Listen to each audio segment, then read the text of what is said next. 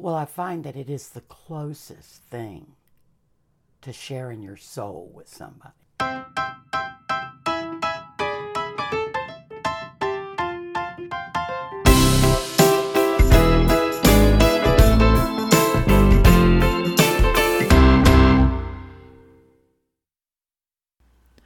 Welcome back to the Warm Lasagna Podcast. I'm your host, Emily Lupsor, and it's so good to have you back. A few weeks ago, I had the opportunity to go to Mooresville with my husband to visit his parents, and while we were there, we got a lesson in canning tomatoes from his cousin, Susie. I guess she's my cousin now too, since we got married a couple months ago, which is very exciting because Susie is an incredible woman. She is one of the most creative people I know. She is an artist. She is a cook, a chef. She has professional experience in the kitchen. She can do pretty much anything. You know, she's got just so much knowledge and expertise, yes, about food, about cooking, but also about life and also about how to connect with people and just the merits of creating community. She has an adventurous side to her, and she has incredible stories about her life as a performer and just interacting with all kinds of people. She's welcoming, she's open, she's accepting, she is thoughtful. She's frankly a joy to be around, and I feel privileged just to be part of the family now, just to get to be related to her. In this episode, we talk about her garden, growing up in the South and learning to cook while she was also a professional performer.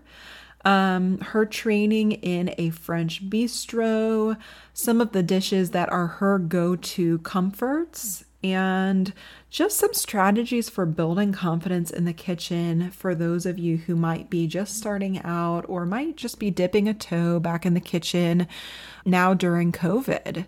So I'm so excited for you all to get to hear this episode. I think you're going to really enjoy it. Yeah, without further ado, here is a pot of corn with Susie.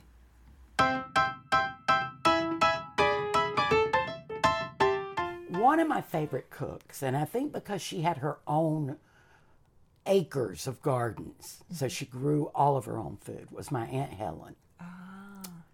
And there wasn't a time, not one time, even as I got older into adult life, that she did not have a pot of corn on the stove for me when I got there. Oh, wow. So we lived about 45 minutes away from them. So for us to go there was a little field trip. Mm-hmm. You know, we looked forward to it. And when she knew I was coming, she always had that pot of corn. Oh, wow. So even today, now I always put up corn in the summer. Uh-huh. You know. Oh, man. Yeah, you showed me a picture of your garden today. How did you get it? Is gardening something that you've done like just your entire life, or is it something you got into later in life? In my adult life. Because I was raised in Charlotte, we were a little bit more urban, you know, than my parents' families. They all came from the country. Yeah.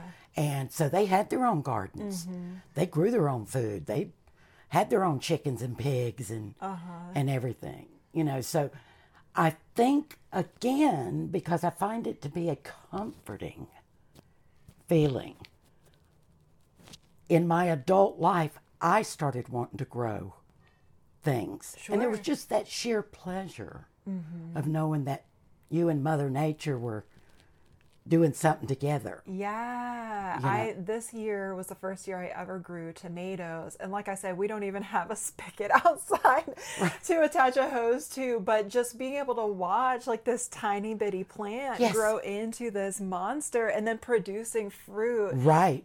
That in and of itself is just so exciting to get to kind of nurture that along and just putting that energy and putting that love into your food, but starting with a seed and just like watching it grow into something and to be able to create with that too. Right. Yeah. And then that brings back the memories. Right. That brings back the memories of going to my Aunt Helen's and having all that good home-cooked food. Yes. You know. Yes. So with cooking, I mean, you took cooking and like you went professional with it. How did you get into that? How did you start cooking for other people? Like at what age and like what were the circumstances around that? Let's see. In my early 20s, I was a performer and a singer and a dancer in musical productions, professional, cruise ships, Vegas, Atlantic City, USO tours. And because I was on the road traveling with the band, we never had good food. We always had to stop at nothing wrong with Waffle House because I love Waffle House. Sure. But I'm just saying those were our only choices back then. So I bought a little hibachi grill and a couple of pots, and I would have the guys bring their groceries to me if they wanted burgers, if they wanted something stir-fried or whatever, and I would try to make us dinner. I would try to make food for us. Yeah. And we knew that we were eating well and that sort of thing. Then I met Nigel, who is my ex-husband now.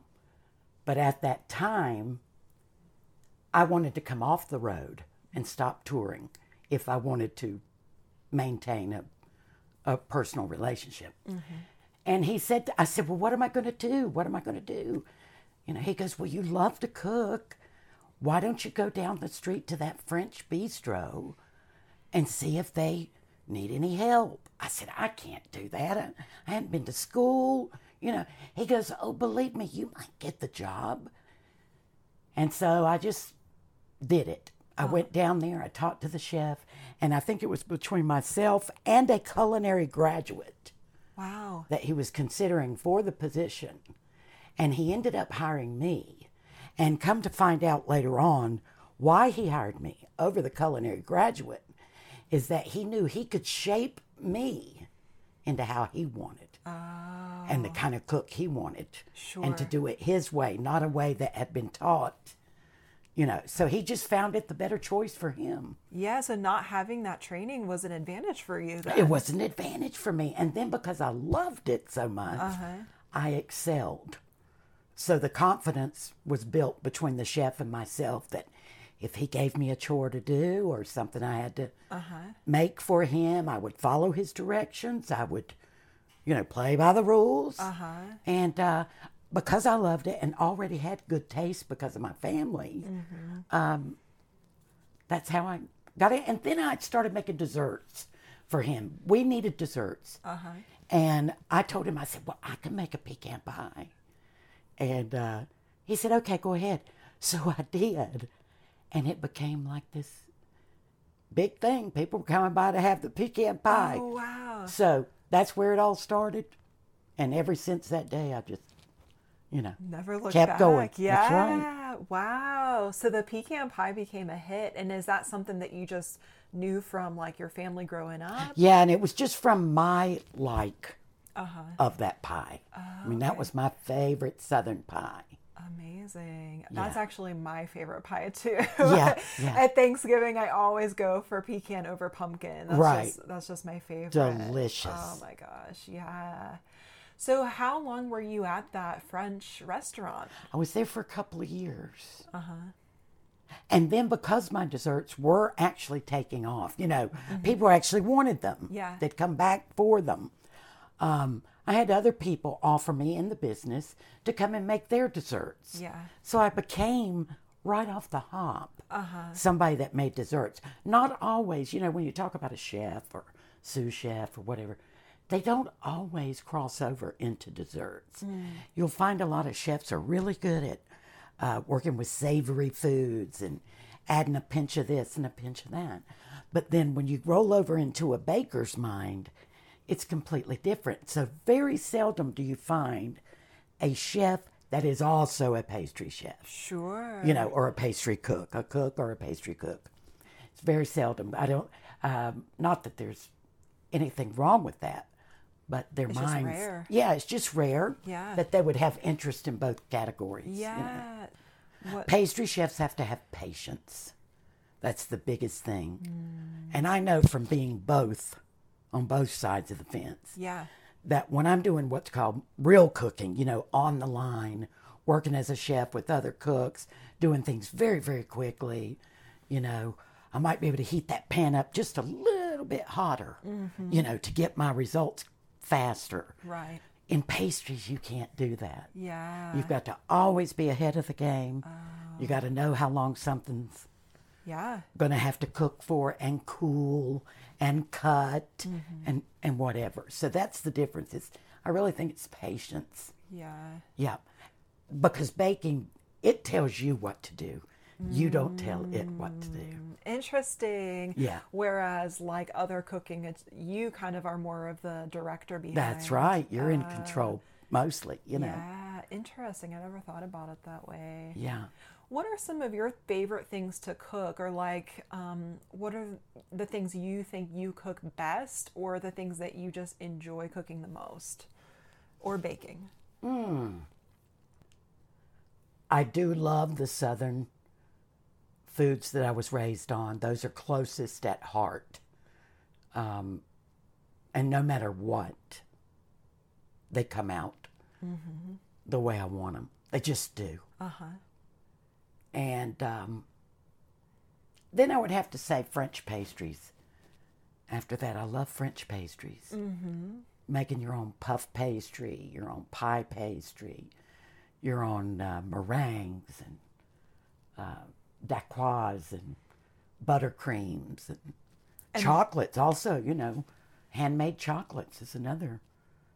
That's like some of the most challenging stuff to make too, actually. They are. Yeah. They really are. I remember from our lesson with the cream puffs just how like complicated that was for me as a first timer learning that from you. But so it's cool to hear you say that that's like your favorite thing to make. Right. I would guess too, it's probably pretty rewarding because you've put in the time of like learning that technique and kind of developing your skill set at being able to. And I also never stopped studying, and I still don't. I mean, I study all the time. How do you continue to learn? Well, these days, aren't we lucky with the internet? Right. That all we have to do is type in something and boom. Yeah. But back in the day when I was coming up in this industry, 30 years ago, Sure. We didn't have that. I had to buy books. I had to study. I had to cross-reference. I had to compare that recipe to that recipe. And I had to trust what maybe a chef was telling me or another pastry chef. But it really is building a relationship with the food. That's how you learn. You've got to have the smarts. You got to have the book smarts of cooking. You got to know what these things are and the terminology and how to work with that. That's one level of the education, but you got to have the experience. Yeah. You see, back when he hired me instead of the culinary student, he knew the culinary student probably had the book smarts, but he didn't have the experience, the relationship with the food of getting in there and that's and doing it day in and day out and day in. Now, cooking has been described as an expression of love for other people, and you kind of were hinting at that when we kind of started this conversation. Like, how do you view that? Is that an accurate description of cooking, and how do you show love through food? Well, I think that it is. Now, in my situation, I never had children. So I never had these little people to take care of and nurture and make macaroni and cheese for them and watch them be happy. And but what I have had through cooking is preparing food, and it always makes people happy. Yeah. It's just a way to make people happy. Yeah. Absolutely. Sharing joy. Yeah, sharing joy. Yeah. And tradition. Tradition. Yes. Now, some people could give a hoot about tradition, really. And maybe create new traditions for themselves. Sure. But every year, especially around holidays, I always do what our family did and what my grandmother did. What were those things? And I keep trying, Yeah. What are those traditions? Well, we had pound cakes, pimento cheese. These are little snacky foods. any type of biscuit or bread. Breads were a big thing. We always had our turkey and our ham and things like that for holidays. But for example, my one grandmother was very, very farm related. And the other grandmother had a little bit broader taste for food. She liked a little bit of Asian food and island food and, you know, and back then for her, I mean, that was pretty broad. That was really stepping out of the box, you know. Yeah. But, so those kind of things I try to keep doing, you know, chicken and dumplings and baked beans, potato salads, just the typical Southern meals, you know. Yeah. Now, you've lived in a lot of different places. Like, what are some of your favorite food cultures and things that you've been exposed to through the years? I lived in the Caribbean for a while and worked on a cruise ship and then stayed there for 6 months after my contract. So I was literally cooking with the Jamaican cooks, you know, learning about their fruits and vegetables and seasonings and how they grew things, how they caught fish in the rivers and out in the ocean, and just their type of food, you know. But I'm always pretty, I'm a purist when it comes to a cuisine. If I'm cooking Chinese, I'm cooking Chinese. If I'm cooking Jamaican, I'm cooking Jamaican. Yeah. And I'm going, you know, as deep as I can into the culture. I don't ad-lib a lot with those things. I don't want to change their cuisine. Sure. I want to taste their cuisine. Yeah, I want it to be authentic. I want it to be authentic, yeah. But yeah, so living around, I lived in Canada for a while, worked with a lot of great chefs. I also think that was a very fortunate thing for me. It just happened to be who I bumped into. Wow. And they were great, and they gave me the education I needed. Yeah. You know, so. Absolutely. Like, what advice do you have for people in terms of cultivating a sense of community and comfort and all of this during these times where we are required to be distant and to take extra precautions and maybe don't have some of the usual comforts and ease about our life that we typically do? Like, how are you making that work, or what have you seen other people doing that you think is working? Well, I'll tell you the truth. I am by myself a lot, other than visiting Leanne and Kelly and being around them a bit. But we, you know, maybe once a week we get together. And that's been wonderful. Thank goodness for them. But I'm sort of a loner, and so I've been able to get through this myself pretty easily. Yeah. And also I've done even more cooking. You know, I found a lot of people are doing a lot more baking. Yes. I mean, for weeks, for months, I couldn't even find a bag of flour. Right. There was like a yeast shortage. Right. And I thought, my gosh, what's going on? Yeah. But what a great thing. Yeah. If they are experimenting and doing that. People are back in the kitchen again. But cooking just makes me feel whole. It makes me feel comfort in these hard times. You know, even though I sit and eat by myself and that sort of thing. But I'm sitting there looking out the window at my garden. Yeah. I'm loving every minute of creating my little world. You know, things have been so much calmer and less pressure. And I know it's been hard on a lot of people. There are many components to this COVID-19 that has affected a lot of people's lives. Sure. And I've been fortunate enough that I could, you know, have a roof over my head and have my little Southern groceries in there and cook up my soul food. And make myself feel good, you know. What are those go-to things for you if you're having a rough day and you just need some comfort from a meal? What would be your go-to? Well, always corn. Yeah.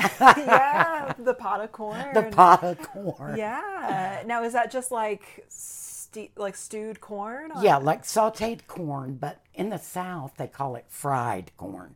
But it's not fried. Yeah. They call everything in the South fried. Okay. But it's not fried. Gotcha. It is just corn that has been cut off the cob, fresh, not cooked yet, just scraped off the cob, and also the second scrape to get all the corn milk out of the cob. And it all goes into a pan together with a little bit of butter and a little spat of bacon grease. Oh, classic. That really is. Sure. That is the most important thing in Southern cooking, is that little spoonful of the worst thing for you. But the most delicious. The most delicious. Now, what is corn milk? So is there liquid inside the There cob? is. When you slice the kernels off with a knife, you're going around the corn cob and slicing all those kernels off with a knife. You slice down, down, down. Then, after all the kernels are off, you turn the cob upside down. You scrape down, down again, and that knife pushes all that so-called corn milk out of that. I never knew that. And that's what makes your corn, if it's good and fresh corn, that's what will make your corn nice and thick when it cooks in a pot, like cream corn. Yes. Cream corn doesn't mean you got cream and corn. It's just a term that's used. So if the corn milk is plentiful in the fresh cobs, that becomes the liquid and the corn kernels cook in it. And that's what thickens up, and then, oh my God. just pure heaven. I never knew about corn milk. Yeah. Yeah. And that seems like such And a what a basic... waste it would be if you didn't use it. That's what's amazing. Wow. And I've never done that before. I'm Right. going to have to try that. Yeah. Wow.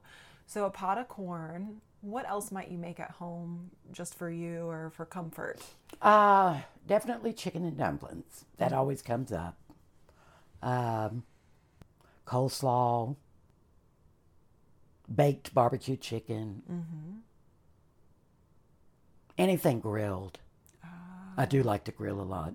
I love Southern barbecue, pork barbecue. Yeah. That sounds amazing. Yeah, so those are sort of comforting to me. Yeah. Those were the things that when I lived away from here, I would have given my left leg for it. Sure. Sure, that remind you of home? Oh, yeah. Yeah. Yeah. Yeah. Well, you have to try. A lot of people say, well, I've never done that. I can't do that. I wouldn't even know where to start. This sort of thing. You really have to push yourself to learn about it. You've got, these days on the internet, like I said earlier, you've got a world of information out there. You've got videos to watch. True. that will teach you step by step. Yeah. So I would recommend people to take that effort, start building your confidence in cooking, because I do think we've gotten away from it as a society. Yeah. We really have depended on restaurants, and they are great and everything, but the average young lady, I'm almost 60, so when I say a young lady in her early 20s or whatever, I mean, it'd be hard to find somebody that really knew how to cook. Yeah. Because our society kept us moving so fast. Sure. That the only way our parents could keep up was by throwing food at us and just saying, eat it. And, Yeah. it's just the way it is. But I think all of us have learned through this pandemic. Everybody has learned how good it feels to sit down and eat Yes. at the table. There's no doubt about it. Yeah. I Absolutely. think everybody's been reminded what they are missing. Absolutely. Yeah. I think you're right. And it's kind of like what you're describing of like you would give an arm or a leg to just be able to go back to when you could have a pot of corn or something like that. I think Right. that's coming up for a lot of people who maybe can't travel to see relatives, especially who've moved out of state or to another Right. country. Yes. And so, perhaps using this time as an opportunity to really just give it a whirl, see what happens. Right. Just give it a try. And And you will make mistakes. There's no doubt about it. You'll burn something. You'll put too much sugar in something, too much salt. You're going to make mistakes, but that's okay. Yeah. Because you're going to learn every time you do it. Exactly. Every time you do it. This has been a really great interview. Well, I've enjoyed it. I've I enjoyed didn't it think too. I would, but at least I'm Yeah. able to speak my truth. Thank you so much to Susie for taking the time to sit down with us and help this podcast get up and running. Really appreciate it and really appreciate all your wisdom, always. If you like what you heard today, please jump onto iTunes and give us a positive rating, or anywhere that you listen to your podcast, go ahead and give it a 5-star rating. If you're into it, help us spread the word. Tell a friend. Sharing is caring, so spread the word about this podcast. Make sure you're following us on social media, on Facebook and Instagram, and get into the kitchen. Try something. Don't be afraid. Just get in there and give it a whirl. And I'll look forward to talking with you next time.